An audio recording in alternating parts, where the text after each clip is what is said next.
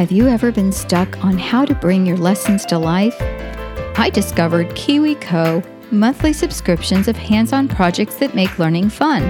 Their core offering is projects that make learning about STEAM, science, technology, engineering, art, and math accessible and are designed to spark creativity, tinkering, and learning. Some recent favorites are the Slime Lab, Physics Carnival, and Paper Circuits. Kiwi Crate was founded by engineer and mom of three, Sandra Olin, and her deep desire to raise kids with the creative confidence needed to become the next generation of problem solvers and critical thinkers. I couldn't agree more with her mission, and I'm excited to offer you a chance to try them for free. To learn more about their projects for kids ages 2 to 16 and to redeem this exclusive offer, visit kiwico.com/homeschool. That's kiwico.com/homeschool to get your first month free today. Just pay $4.95 for shipping.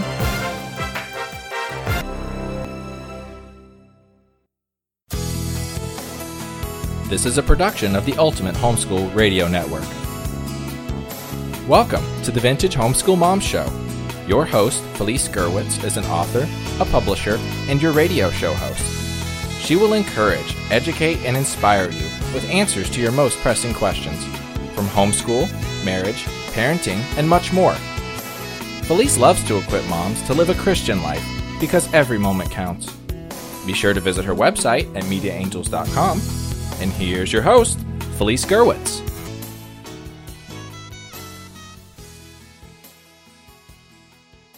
Hey everyone, and welcome. This is Felice Gerwitz with another episode of Vintage Homeschool Moms. Today we're going to be talking about parenting in a media-saturated world. This is episode 298. And you can find the show notes at vintagehomeschoolmoms.com. Today, our sponsor is KiwiCo, and you can find their amazing Kiwi Crates with a special offer just for us at kiwico.com/homeschool. That's kiwico.com/homeschool. They are offering a free crate to try out with a small cost for shipping and handling. I personally love KiwiCo and have been a customer of theirs for years before they became our sponsor. So super excited to have them on board. And KiwiCo really offers great activities that are STEM related, and that is science, technology, engineering, and mathematics. So check them out and thank them for being our sponsor. It's through sponsorships that we can continue to bring you podcasts at no cost. In addition, please leave me a star rating on iTunes and any of your favorite podcast apps. Thanks so much for doing this. It helps our show tremendously. Okay, so parenting is tough, but parenting in a media-saturated world increases the difficulty level. And technology, let's face it, is a two-edged sword. It's fabulous, but it's scary in that we want to protect our children from some of the junk found online. And in addition, our big concern is how much information is gathered on us as we're searching. So this podcast is going to talk about several things. We're going to talk about how we can use technology for our benefit, as well as how we can protect our kids and ourselves online by the oversaturation. When we use electronics and media in our home, it should not be at a detriment to books. Media today is small enough to carry in our pockets. My kids use it all the time to look up things instantly.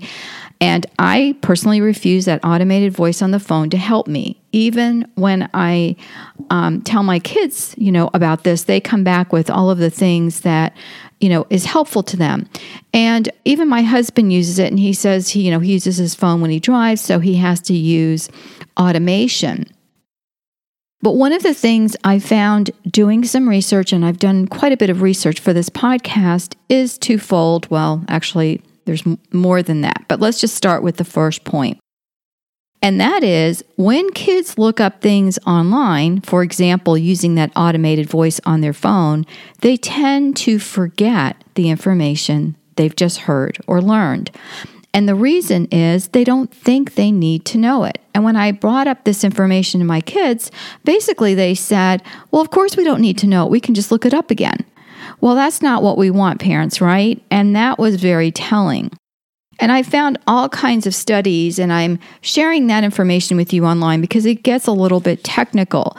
But the bottom line is that kids who use technology to an exclusive extent, for example, the study was done by the Japanese, and they said that for some reason, when the study was done, they were the number one country using technology and it being used among their children.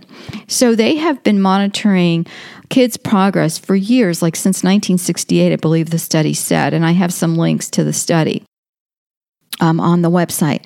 But one of the amazing things is it talked about not only the psychological effect, but the physical effect. And it said, their eyesight was impaired and that they had underdeveloped nerve senses, like for heat and cold, and they were at risk for different things. Their bodies weren't as strong because they weren't going outside and running and playing like kids should. And these are all things that we already know, right? But another study that I read went on to explain brain abnormality, and it was shown that during prolonged use, and truthfully, this study was really complex. So again, I have links if you're a more intellectual than I am. But the bottom line was pointing to the inability to control emotions, regulate desires, and show empathy to others and anticipate needs.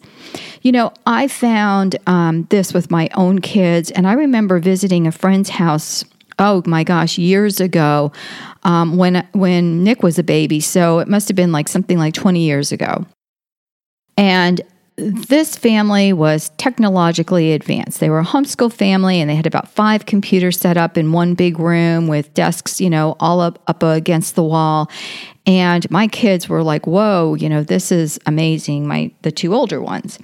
And so my friend said, yeah, her husband was computer savvy and worked in a media world. So he had set up all these computers. And she said, kind of with a little bit of a sigh, well, they're going to play some video games. Is that okay? Well, we hadn't been exposed to a lot of video games. So I said, sure, it sounded like a great thing.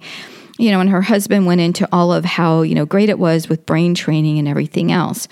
Well, my kids basically watched. They didn't really want to play because, they didn't know what a joystick was and how to do it. So they just kind of wanted to observe and watch. And 9 times out of 10, one of her kids walked out of that room. She and I were visiting in the other room, and I had my little baby that I was watching on the floor as our other kids were playing, and my husband was in the media room with our other kids. And her kids would come out and had a meltdown. I mean, crying hysterically. And so she would get up and comfort the child and then come back and sit down. And I said, what's wrong? What happened? And she said, oh, he just lost a game. Like it was nothing at all. She was used to this. And I thought, oh my gosh, this complete hysterical meltdown because a child lost a computer game against a computer.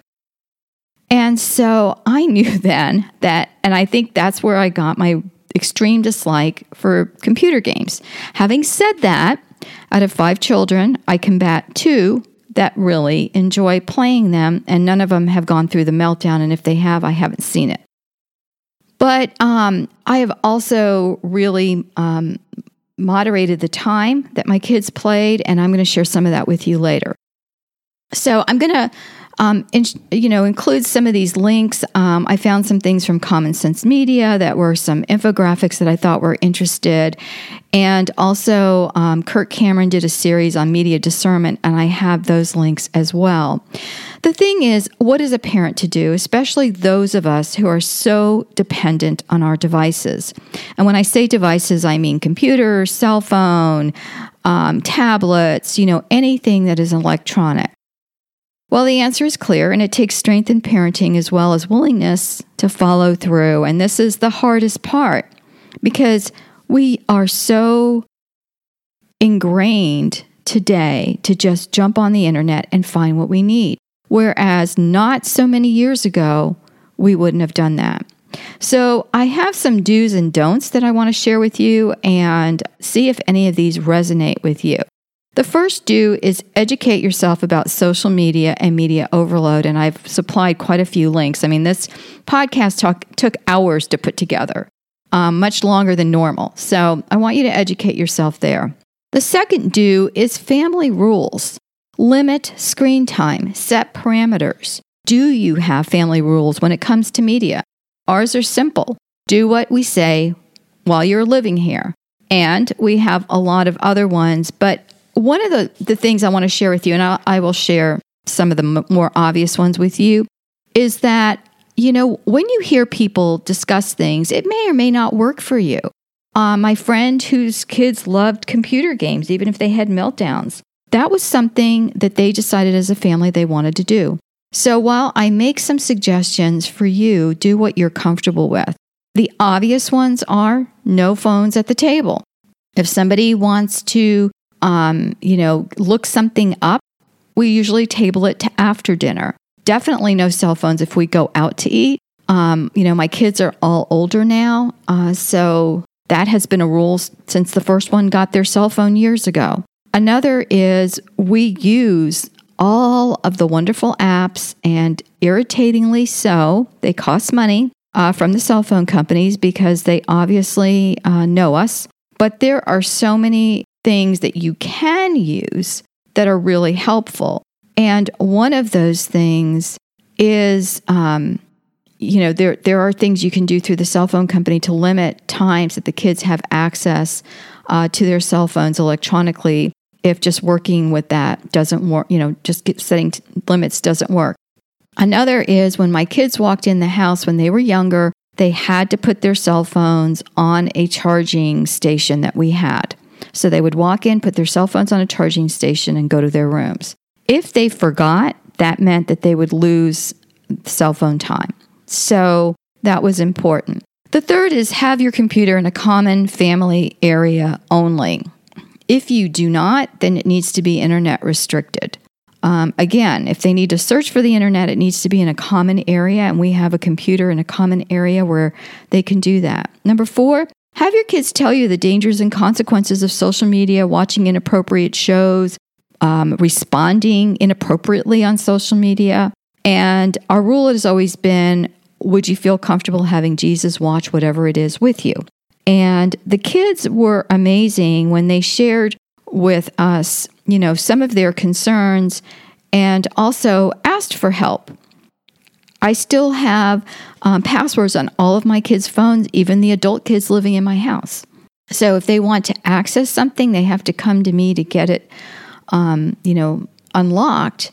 In addition, you can take specific apps off your phone because there are ways that certain apps are difficult to take off, but you can definitely restrict the use by going into the settings. So when you have a device in your home, don't rely on your children to teach you. Parents, you need to know more than they do, and I have done that. I always tell my husband he's very lucky because I'm the one who does it, and I have to help him with his phone and his iPad that he uses for work. But one of you has to be tech savvy.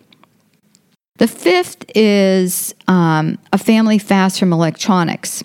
Every once in a while, take a break. Have a fast, whether it's, not checking emails. I run a business. I run Media Angels Publishing, which is the parent company of the Ultimate Homeschool Radio Network, which also owns Ultimate Christian Podcast Network and the Media Angels membership website. So it's very important that I stay connected. However, many times I don't even check my emails until after lunch. And the reason for that, even though I graduated my last one this past year and I could jump on social media immediately or email, is because I tend to have things that I have to get done because I know once I get online, I'm going to get sucked in. And that is the fear, parents. That is really the fear in this media saturation, is the fact that we can start with one thing that we're going to do and jump to 5 others. And I know it will take a lot of time. So you can do all kinds of things like set timers and and that kind of thing for, like, I set a timer for when I'm going to start checking social media and when I should be off. And if the timer rings and I need to give it another 5 minutes, I can to finish up what I'm doing, and then I go on to something else.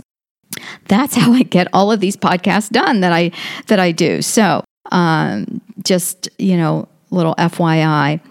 So, in other words, fasting from media is really good. And if I can do it running an online business, you can do it, as a parent. The sixth is to encourage outdoor activities. Sports and hobbies that require movement are really important. So we can do that. Compromise. Video games, ugh, here we go. But I had to learn to compromise with two of my sons who love them. So we came up with an arrangement that would work. Number 8, encourage family interaction. Game day, board games, camping trips, just other things that are going to take us away from media. The longer I'm away from it, for example, if I have a mini vacation or I'm going somewhere where I'm not going to be working, it is really difficult for me to come back and start working again. And I know it's because our minds get away from that constant barrage of information, and it just really is a rest. So, try to work in different activities where you can take a rest. Again, use your internet settings. Did you know you have power parents? You can set your kids' phones or devices and your Wi-Fi to turn off. If you don't know how to use them, search online and figure it out. And number 10, trust is earned. When my teens would push back with our rules, I would ask them to prove me wrong. For example, if I didn't need to moderate screen time, well, then how long do you think is fair? So we had to come up with an acceptable range that was agreed upon by all. Don'ts. Don't tell your kids to limit time online if you use your phone or computer all the time. Don't buy into lies of brain building games. There is nothing like brain building with hands-on activities. Give your kids a bag of recyclables and watch the brain building begin. If you think that classical music works great, and it does, then play it in the background. They don't need to watch a video with classical music. The third is don't use electronic devices that are not babysitters. If your kids are little and they use electronic devices, then I'm going to give you a challenge. Sit with them while they're using them. Not so much fun, right? So sometimes we don't believe that we're using these things as babysitters, and then come to find out we do. And the fourth is don't expect all your safety measures to work. Yes, we need to use the internet for research or whatever you need to do for school, but it needs to be monitored. We each have to figure out what works for our family, and I don't think any of you listening uses the media to babysit. And if you decide to go on a Kindle spree like my daughter did, buying all of her kids' electronic devices with the thought of doing school or educational games, it backfires. Be brave, parents. All of her kids no longer have devices that they're using for their school. And because it became a discipline problem, her kids loved them, and they don't really watch television. So I think that there was a big lure in that for them. And I'm really, really proud of my daughter for standing firm. And it's difficult for her because she has a lot of little ones. We have choices. There's a wonderful world outside to explore. There are books to read and there are things to create. Yet sometimes we need to compromise. For me, it was when my kids were older teens. I pray that you make the right choices that are going to help you and your family. And I would love to hear your feedback and suggestions. The bottom line is that what I find disturbing is that the main issue centers around what makes us human, and all the research I did.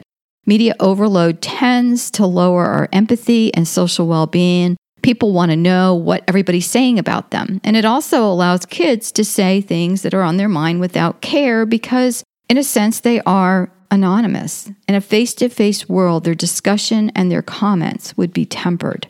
So parents, take all of this with a grain of salt, research on your own, see what it is that is going to work with your family.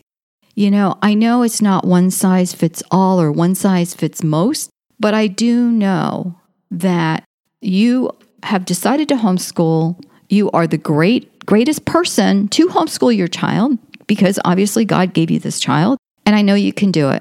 Thanks so much for listening. Remember to go to vintagehomeschoolmoms.com, episode 298. Thank you to KiwiCo, makers of Kiwi Crate. You can find the great offer of a free crate by going to kiwico.com/homeschool and get your crate there. Let them know where you heard about them at the Ultimate Homeschool Radio Network and Vintage Homeschool Moms. Take care, everybody. God bless, and talk to you soon. Bye-bye. Thanks for tuning in to the Vintage Homeschool Mom Show.